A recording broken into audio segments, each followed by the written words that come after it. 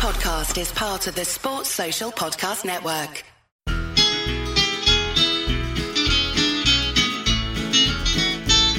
It's the moment of the evening every K-State fan enjoys. Settle down and pour a whiskey, crack open a LaCroix. Please put your hands together and make a little noise for your favorite Wildcatters, the handsome Bosco Boys. Ooh, Bosco's Boys. Come on, boys. Hello, friends. Welcome back to the Bosco's Boys podcast. Just me today, the Grant _ KSU. Scott gets the day off today for PTSD precautions due to being in Stillwater for the game. I tried to warn him, but he didn't listen to me, and he went back to that hellhole that is Stillwater and suffered another traumatic loss. But it is what it is. We're back. It was a crazy night yesterday, Saturday night, and a crazy day today, so apologies if this show sucks. I'm not really operating with any sort of outline or anything in front of me. This is kind of all coming off the cuff. My son was crazy yesterday. He's been crazy for 4 or 5 days in a row now, and he took a nice spill yesterday.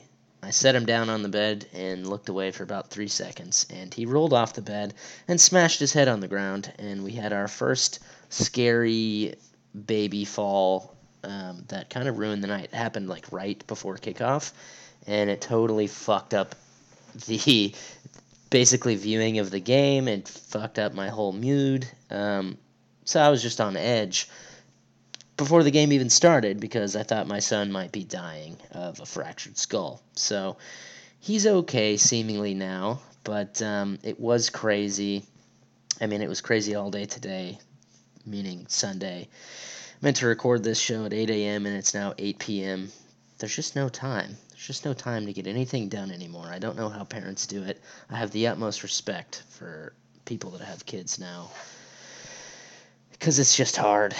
There's no time in the day, but it's always tough.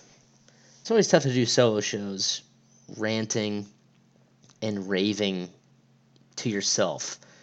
It's a strange, difficult thing to do, and I'm a narcissist, but I don't like talking to myself, and I don't like listening to myself, but I guess I'll mostly be ranting today because, as we all know, K-State lost last night to Oklahoma State in what is truly, at this point, I think it's safe to say, our house of horrors.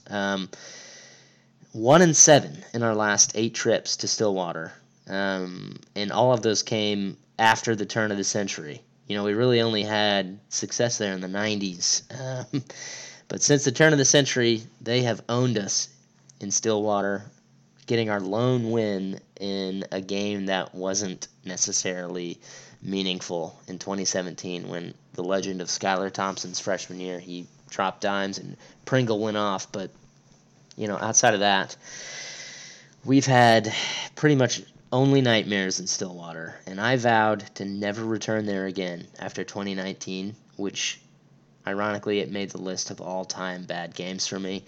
We were dominated there, and it was an hour rain delay, and just, terrible. The town is not great. I don't know. It's just so tempting to go. I understand it. It's close, and we were all buzzing at 3-0, so I get it. I don't blame Scott for going. I feel for him, though, because traveling to game, putting the energy into traveling to games, particularly to Stillwater, and then coming out with a frustrating loss like that, man, it really crushes your soul. I'm sure I'll actually go again someday, but I'm certainly not drawn to it very much lately. I think before I get into any of the game, I think it would be wise for all of us to hit the pause button a little bit. We need a quick reminder that it is just a game. I was feeling super down today.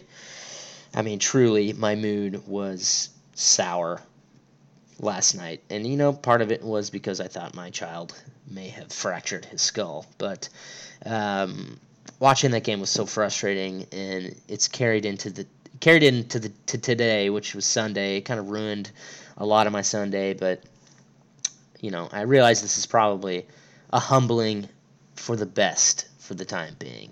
I mean, when I say I was obsessed over the last 3 weeks, I was truly obsessed. Pounding the stone nonstop, if you will. All day at work, checking Twitter, checking the boards, scouring anything I could find to consume to tide me over. I mean, it's unhealthy. It is a fun joy, I mean, to partake when the Cats are rolling and you get to dream. But when they lose and it's affecting your mood in real time, in real life, it's time to have a look in the mirror and kind of separate the sports depression from real life, as Scott would put. Sports depression doesn't belong in real life. It's sports. You got to separate it from reality. It is a game after all. It's one loss. There's still 8 conference games left. Let's all take a deep breath, have some perspective.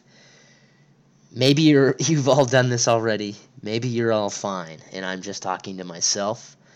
But I think the general tone of Twitter, the boards, my text messages blowing up imply that we all need to just slow down for a second and relax, because there are 8 games left, and we just traveled to a place that we basically never win, with the majority of the game being run by our third-string quarterback and a lot of our weapons out of the game. So, I think we need some perspective. I think we need to take a step back. It's going to be okay. Also, it helped me cleanse my palate today that Arsenal battered the fuck out of Tottenham, playing scintillating football led by their academy youngsters, and now sit above them in the table. But hey, that's just me.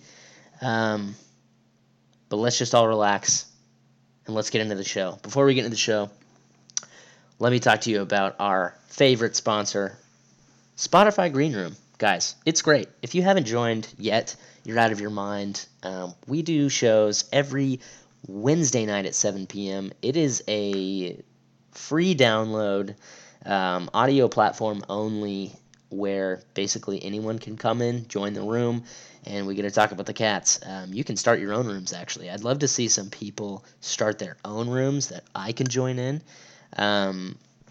Boneheads or whoever the hell likes to join our Spotify Green Rooms every Thursday at 7 p.m. We basically have a consistent group of people that come in there. I'd love to see one of you guys start a room some night, and we can all get in and talk about something else. You guys run the show, ask different questions. It's great, but join up, Spotify Green Room. We have experts come on. We have had former players. We've had people on staff. It's a lot of fun. If you haven't done it yet, check us out at 7 p.m. on Wednesday nights. Just follow Scott or follow the show, and we will tweet out the link, and click it, join it, and it's easy. Super easy. Hop in there, talk with the Cats, meet other K-State fans. It's a lot of fun. So let's get into the show, and before I talk about anything, I guess, specific to the game, well, not specific to the game, because this is totally specific to the game, but before I try to break anything down, I'd love to do a quick rant on where the Cats were jobbed. 2 things need to be addressed, without risk of sounding like an Iowa State Cyclone. I do want to mention that blown call was one of the more obvious incomplete catches I have ever seen.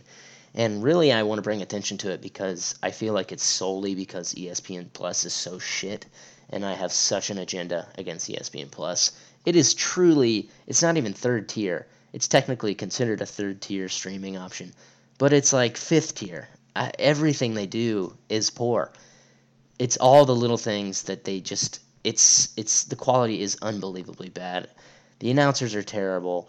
They can't get the graphics correct. The streaming quality is bad.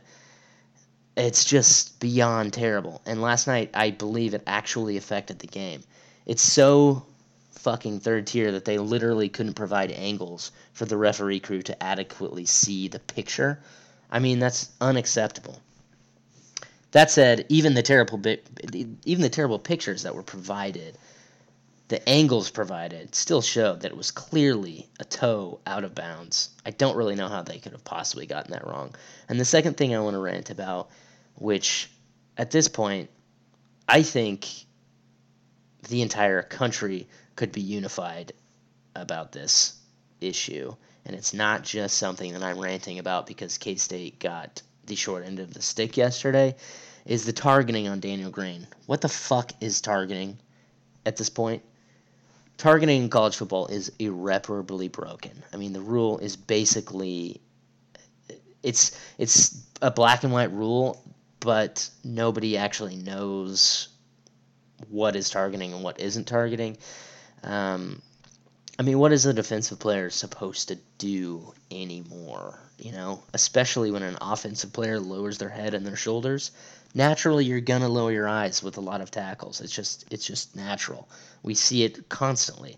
It's just such a bizarre and stupid rule, especially when the helmet.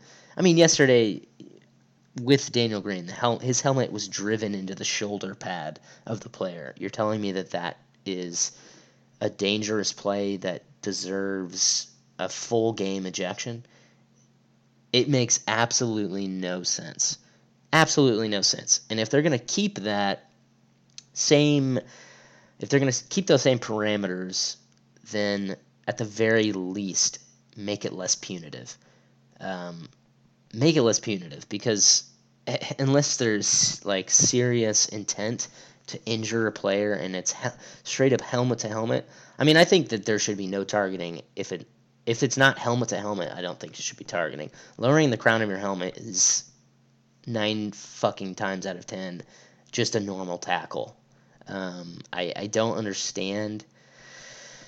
It's super frustrating, and to lose our best linebacker that early was very annoying. But yeah, give me a break. It's so stupid. It's out of control. Scrap the rule entirely. Start over. Make it less punitive, because it makes absolutely no sense, and you shouldn't be. A player should not be punished that harshly for a tackle that is literally fundamental. It blows my mind. And while you're at it, scrap the rule where if your helmet comes off, you have to leave the field. Where the fuck is the logic in that? That literally makes no sense either. But I digress. I'm going to try hard to kind of break down each position group like Scott and I normally would, but it's going to be a lot shorter and it's going to be a lot sweeter. So starting with the offense, quarterback, we all saw how that went yesterday. Will Howard's stat line, 4 of 12, 50 yards, 3 carries, 28 yards, 3 carries for 28 yards and 1 fumble. Passing game, he had 0 touchdowns, 0 interceptions. Lewis, 10 for 19, 149 yards, 1 touchdown, 1 interception.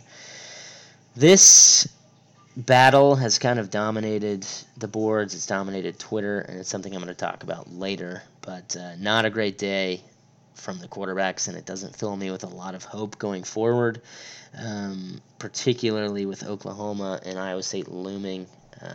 It sounds like Skylar Thompson's going to be back at a reasonable timeline.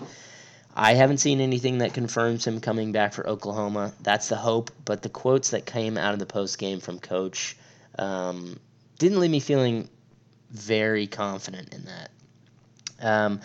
Skylar obviously was out there warming up early, getting in some reps. He looked good. He looked like he was moving fine. He had a full-on leg brace or knee brace, but he did look good. And I've heard that Skylar has been putting in tons of extra work to try to kind of fast-track this therapy and get himself back as soon as possible. And you know that everyone in this ball club is desperately trying to get Skylar Thompson back for that Oklahoma game. Given what we saw last night and what he's done to Oklahoma in the past and what kind of hinges with this season, we can't really afford to go forward with these backup quarterbacks if we want to have a season that is meaningful. So these 3 games were always going to be really, really tough. This first game was always going to be tough. And it's unfortunate to start 0-1. This was one that we wanted to steal. But going into this game with a backup quarterback and then end up ultimately playing majority of the game with your third stringer, it's going to be tough to come out of Stillwater with that happening. Running backs, what can I say? I mean, really bad on the day. Not a lot of that, I think, is due to the running backs per se, but, Deuce was the only back that actually got carries yesterday, and he was completely neutralized by the Oklahoma State defense. Irvin only got 1 carry on the day, which bothers me a lot. I mean, how do you only give Joe Irvin 1 carry?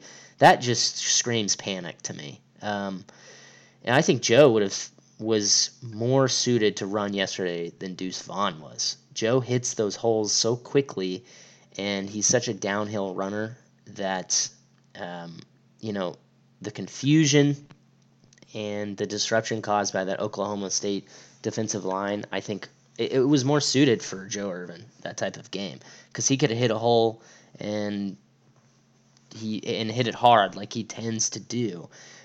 Deuce is capable of that, but, Deuce is more of, I don't want to say a lateral runner. Obviously, he's more capable of being successful running laterally, but I would have loved, I think it's inexcusable to have Irvin only get 1 carry yesterday, particularly how he ran against Nevada. It makes absolutely no fucking sense, and it screams panic to me, and it screams a lack of plan A and a plan B for the coaching staff.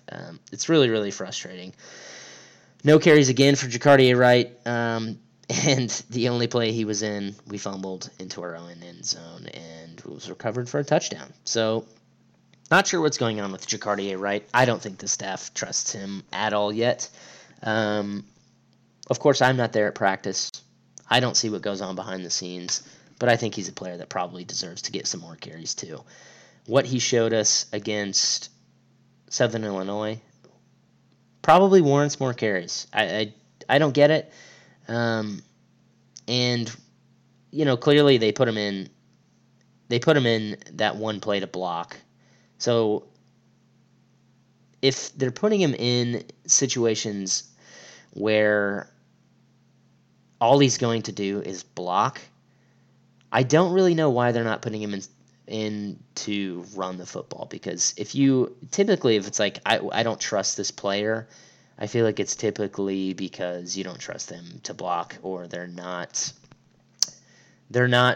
doing well in the blocking game. And I don't know, to put him in, it just doesn't make sense. Why wouldn't they give him carries, but they're going to trust him on the fucking goal line to block in a critical situation when they haven't given him really any carries the week prior? I don't know. I don't think the staff really knows how they want to rotate these 3 running backs. Deuce is obviously number 1, and he's going to get the bulk of the carries, but to give Irvin 1 carry and to give Jacardier Wright no carries in the last 2 weeks is puzzling to me. I don't get it. Deuce is obviously elite, but those other guys contribute, and Irvin proved it, and I think Jacardier Wright, if given actual carries, would prove it too. So again, I'm not behind the scenes. I don't see everything, but from the layman and from a fan's perspective, it seems like Jacardier Wright is kind of getting the short end of the stick, and Irvin certainly did yesterday. Wide receivers, best receiver on the day was Deuce. Again, not a good sign for the wide receivers. He had 5 catches for 73 yards. Brooks, 2 for 40. Knowles, 3 for 26. Warner had a nice catch for 21 yards. Sammy Wheeler had 1 for 18. He's a tight end, but, Landry Weber, 1 for 11, and Howell, 1 for 9. I mean, what is there to say about the wide receivers? They struggled, and they continue to be a weak link for this team. I think the quarterback struggles and the wide receiver struggles go hand in hand.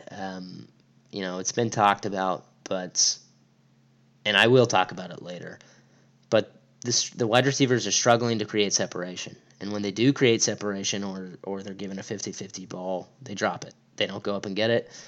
So it's difficult. I mean, if we had an elite group of wide receivers, or even a more than serviceable group of wide receivers, they'd probably make our second and third string quarterbacks look a lot better than they are. Their jobs are very, very difficult. I think I feel for our freshman quarterback and our third-string quarterback, Jaron Lewis, because what really can they do? I don't think that the scheming is built for them, one, and two, when they have to throw and when they're given the opportunity to throw, where the fuck are they going to throw it? Because there's no one that can create separation, and when they do, they drop it. Offensive line struggled on the day. The interior defensive line of Oklahoma State absolutely shredded our line, and the stunts confused us. Offensive line had a terrible day. Let me pull up some stats, but I know we had 62 yards rushing total on the day, and 28 yards of that was Will Howard. So we couldn't establish any type of run. And without that, our backup and experienced quarterbacks are not going to be able to do anything else. So I give the offensive line basically a failing grade because they were one of the worst units yesterday. Let's move to the defense. Worst game of the year, bar none. Defensive line, really, really poor against what has been a subpar offensive line for the first part of this year. Only recorded 1 sack on the day and didn't create enough pressure consistently against Sanders. Had no answer for Warren. And the most frustrating part was the not creating any pressure, really, on Sanders. Obviously, we know the second half happened, but the damage was done. I mean, the defense was so poor in the first half that it really gave us no chance in the game as a whole. But that line, the line was just gashed. The offensive line, the Oklahoma State offensive line is average at best. And yesterday they looked excellent. They were creating gaping holes, giving Sanders enough time, and when we did get pressure, the scheme was wrong, and we were in some fucking zone D that just absolutely obliterated the seams. Just a bad day. Just a bad day in general from the defensive line. Really weak display. The fact that, for a period during the game, they just abandoned the three-man front kind of tells the whole story. Linebackers, losing Green obviously was huge, but, even with him in, the defense was getting gashed. The first half, we pitched a shutout. The second half, we obviously pitched a shutout, but, the first half, it didn't matter. And I think Green went out in the second quarter, but by then, the reality of the game had kind of been established. We couldn't stop a damn thing, and I think, it's a combination of scheming and overall energy level, focus level, apathy level of the players, but I tell you what, yesterday really did show. Without Green, those linebackers behind him, absolutely not up to par with Big 12 speed. It was a tough day. It was a tough day to be a linebacker, though, facing Warren, because the D-line didn't help anybody. They were just getting gashed, and a lot of the time that first contact was with Warren, and a lot of the time that first contact was with the secondary. So just a bad day combo with the D-line and the linebackers.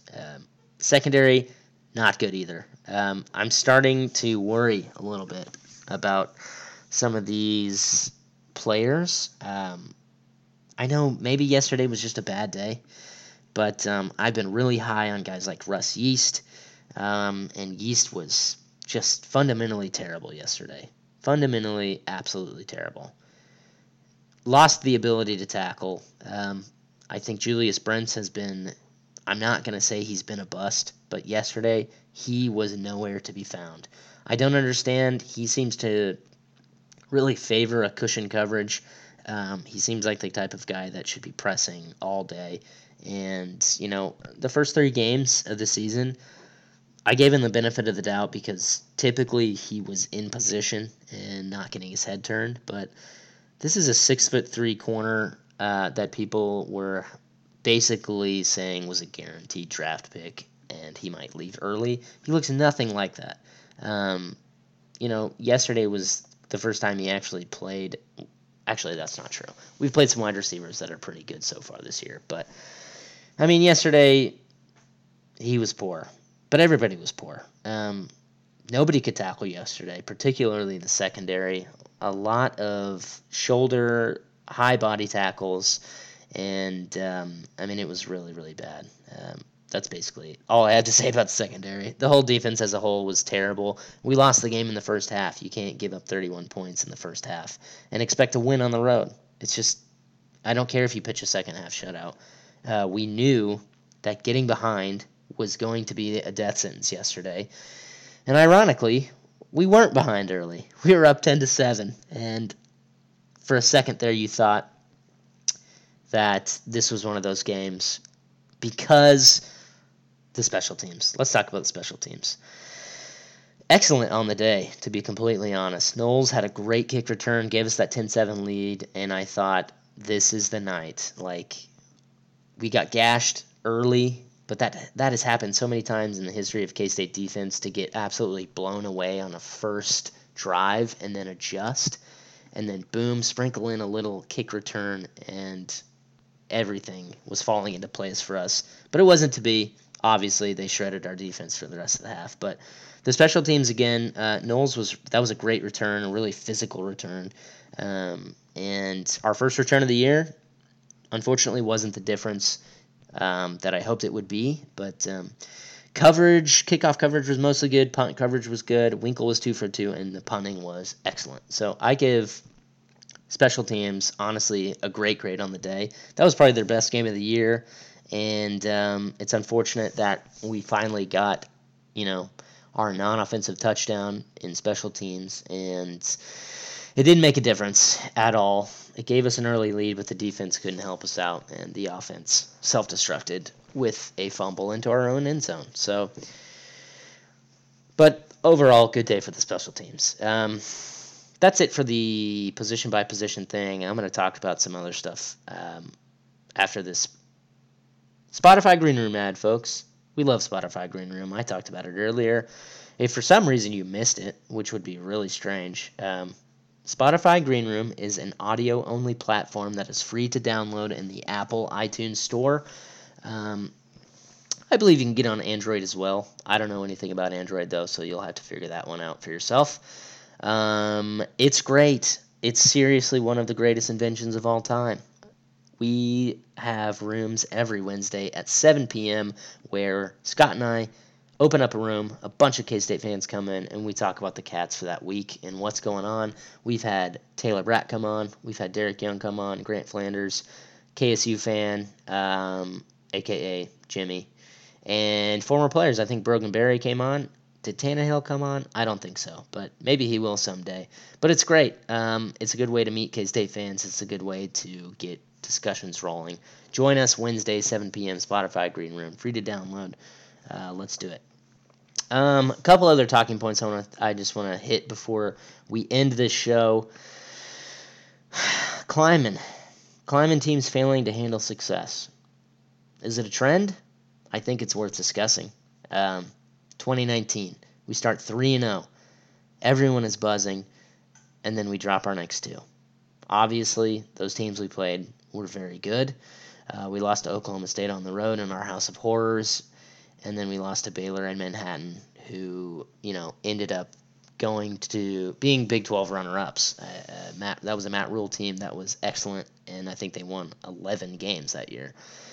But following that, we beat Oklahoma in a very dramatic, emotional game, which puts us at 4-2. And then everyone knows what happens next. We go to Lawrence and we smash KU 38-10 in the famous Who is K-State game, and that puts us at 5-2. And then we follow up with what? Losing at Texas, which there's no shame in that, but that game was up for grabs, and it's a game, honestly, if you look back at it, you could say we should have won. And then we follow that up with dropping a game to lowly West Virginia, who was one of the worst teams in the conference that year. So, again, success. Can Kleiman teams handle it? And what happened after that? I don't fucking remember. I know we beat Iowa State. Did we beat anybody else? Texas Tech. We go to Texas Tech on the road. We beat Iowa State at home. So we follow it up with another 2-game winning streak with, some success. And then we drop a game in a bowl game to Navy, who, honestly, fuck Navy. They suck ass. And we never should have lost that game either. 2020, we all know what happened there. We start 4-1, and then we lose 5 straight games. There's a little bit of a caveat to this year, of course. But some of those games absolutely should have won.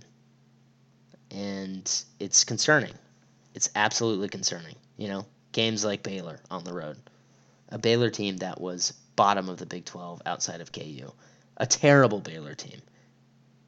Games like Oklahoma State where we basically snatched defeat from the jaws of victory. Can we handle success? 2021, we're 3-0. And the pattern continues. We go to Stillwater, and we lay an egg. Of course, there is a little more nuance to it than that. Without our starting quarterback, without our starting tight end, our starting linebacker, and our best linebacker on our team gets knocked out early, and with a bullshit-ass targeting call. We're losing Stubblefield. There is nuance to it, but can we handle success? I'm not sure. The patterns of the Kleiman era seem a little bit alarming, and they seem a little bit consistent to me, so it's something to keep an eye on. Next topic of discussion, Klanderman completely owned in the first half, and it cost us. I don't know how the defense was so bad in the first half, but it seemed like a combination of scheming failure and the players coming out totally flat. But God, Klandy had absolutely no answers. That opening drive was a mess. Really set the tone for the game. It just kind of reeked of being unprepared in all facets. They attacked the seams hard in the passing games. We had no answer. We couldn't stop the run. Their somehow shit offensive line absolutely bullied our defensive line, creating gaping holes that our linebackers were not filling. I mentioned it before, but oftentimes the first time Jaylen Warren was hit was by our secondary. And once they established that, it made the game easy for Spencer Sanders, who is a quarterback that is honestly average. If you pressure him, if you make him feel uncomfortable, he will make mistakes, and we didn't do that. And that's something I was super confident in going into the game, is that we would be able to collapse the pocket and force mistakes from Spencer Sanders, but we couldn't do it, and that's really frustrating. We made him look super comfortable all night, and that was a huge failure. Next topic, lynch mob. Listen, I said I'm not the gatekeeper of the name and of the signal, and I'm not. But kids will do what they do. They put in the work. It's their thing. They want to throw up the lynch mob. They want to take the lynch mob persona. They can. Me personally, I'm going to cool it with the lynch mob label.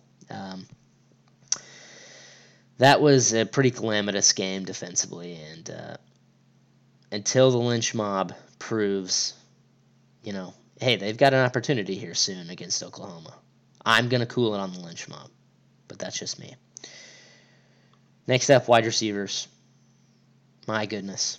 They continue to fail, particularly at 50-50s. It's just drops. Drop. And our wide receivers have absolutely no physicality, no ability to create separation. And when they do create separation, and Will Howard puts it in an area, it's not a perfect pass, but it is a true 50-50 ball, we never win them. Ever. All it takes is a slight hand to disrupt them, and it's a drop. Will Howard, stat line was shit yesterday, 4 of 12. Yes, that's obviously terrible. But he had 5 drops. The wide receivers did not help him out at all. And he threw the deep ball, I thought, relatively well. He gave the wide receivers a chance every time, and they failed every time. I would kill to have a wide receiver that could go up and win 50-50s. We just don't have any physicality. And Malik Knowles is just such an enigma, because he'll make an unbelievable one-handed catch, and he'll show how physical he is on that kickoff return, and then he just drops He drops passes that hit him in the hands deep, and I'm not sure he's ever going to get there, unfortunately. Next up, Messingham. I thought it was kind of a disaster class for him through the night. He had a brilliant opening drive, as he normally does. I think he's a great schemer when he has time to, script it. But when we get away from the script, he struggles. He's uninventive and one-dimensional. Oftentimes, yes, he's failed by execution from the players, but yesterday was uninventive, I would say. Running deuce 13 times, running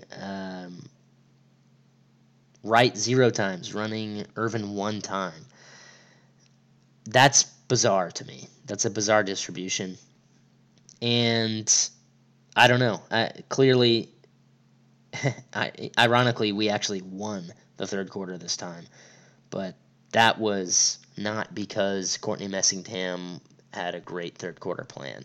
It was mostly failures. It was mostly 3-and-outs, and despite some fluky play where Jaron Lewis was caught in a collapsing pocket and dumped it off to his outlet that was standing 2 feet away from him, it was not a good plan. And I don't know. For me, even though we won the third quarter 7-0 yesterday, it was still a pretty big failure in the third quarter. But I'm going to finish on the biggest talking point, which has dominated Twitter and the message boards and my text messages, is Will Howard versus Jaron Lewis. To me, it's obvious. I think Will Howard's clearly better. What we saw last night, I didn't see anything from Jaron Lewis that showed me anything that he could be the guy going forward. Howard has his issues. Yes, we all know that. But a 19-year-old who is coming off of a COVID season and is still very young in his career would have issues. The fumble was pretty laughable. A critical error that cannot happen. That's the risk you run with Howard. Calamity always seems to be hiding in the shadows at this point in his career. It's something he absolutely has to iron out of his game. But if you cannot see the progress that Will made last night, then I think you're blinded by your bias against him. He was taking shots downfield relatively accurately. I said it. He was giving 50-50 balls to our receivers. And he was putting them places that could absolutely be caught if they could make a fucking play. Obviously, I think Will looks his best during those scripted drives, and I think that's a reflection of the system not being quarterback friendly, because when Mess has to scheme on the fly, I think our quarterbacks, at least the quarterback game right now goes to shit a little bit, but Will, I thought, passed the game well. He looked more composed. He hung out in the pocket better, and he's a good runner. He had great option reads yesterday, 3 carries for 28 yards. That's a good stat line before getting hurt. Jaron Lewis, I really do not understand what people are saying to adamantly say, like they are, that he's clear-cut better than Will Howard. He left the pocket all night, instantly, looked down the field maybe one time to Knowles, when, honestly, that was a pass that he was just tossing downfield because he was about to get blown up by a wide side blitz. We outright refused to run him, which I think is a sign that he's not even close. I didn't see him working through any type of progressions. He had one really bad, costly interception in the red zone, and he easily could have had 3. The one play that bailed out his entire night was deuce, but I can't see this play as anything other than a fluky touchdown and not some composed, heady play by Lewis that people are fucking making it out to be. He was being swallowed up by the pocket, and he dumped a desperation pass to Deuce, who was literally like fucking 2 yards away, uncovered. It was right in front of him, and he takes it to the house. That play alone doesn't negate an overall terrible night from Lewis. He's just not very good. I don't see what other people see. And smart folks agree with me. Smart folks like fan_KSU, a.k.a. Jimmy, a guy that has a true football brain and could see the game differently and better than any of us, So guess what? I am validated. Lewis stinks. Maybe he has a future, but the reality is he doesn't. I mean, the sample size for him is small, admittedly, but I don't see how people can think he has more potential than Will. I just don't. When you know, and Lewis doesn't seem to have it. I mean, how long has he been in our system? He's been in our system for quite some time, and he's still third string, and that's for a reason, folks. He's just not very good. I just find it funny that, I was so anti-Howard in 2020. I didn't think he would ever become a Power 5 Division I quarterback, and rightfully people called that out, saying things like, he had no spring ball. It's truly unfair to actually judge him on the season of 2020 and to take the smallest strides as positives. Well, now he is making strides, in my opinion, that I can see. I mean, he looked really, really solid yesterday early on in the game. I can tangibly see the strides that Will Howard has made, and I can tangibly see a future with Howard running the show. And now people are ready to burn him at the stake after 2.5 games in 2021. And 2 of those games he won. I mean, he won. I don't get it. We're 1-7 in fucking Stillwater. We didn't lose last night because of Will Howard. We lost last night because our defense were gashed all night. Will Howard had one calamitous play that I agree was terrible and needs to be ironed out of his game. But it's just so funny that people were asking for Howard to displace Skyler last year and early this year. And now they're saying Jaron Lewis should displace Howard. It's beyond ironic. It's beyond stupid. And that's all I have to say for the show today. Folks, I've exhausted my ability to talk to myself, and I know you guys don't want to listen to me anymore about a loss. So let's all shake off our Stillwater blues, move on to our comfort zone of beating the Oklahoma Sooners. I love you all. Let's have a good week. Meet me at the Cathead.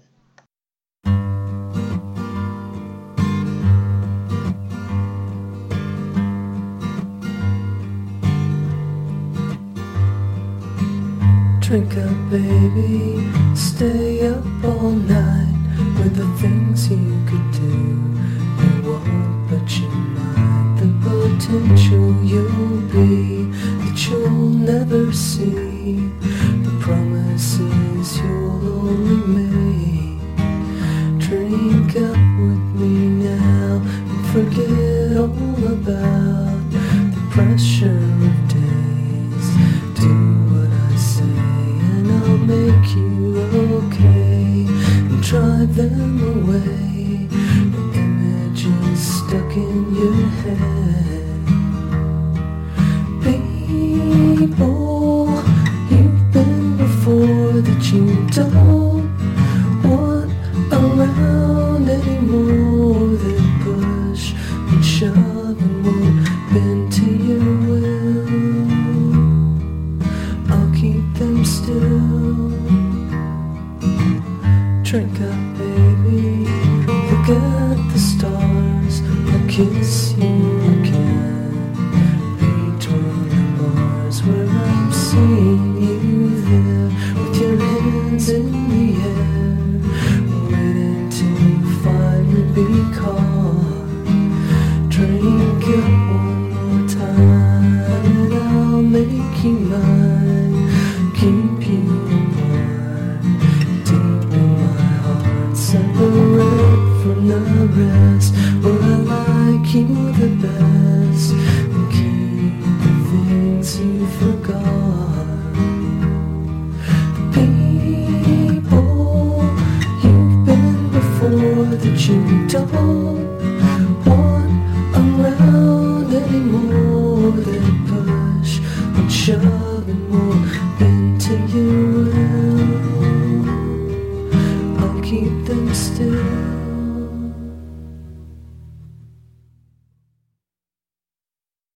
Sports Social Podcast Network.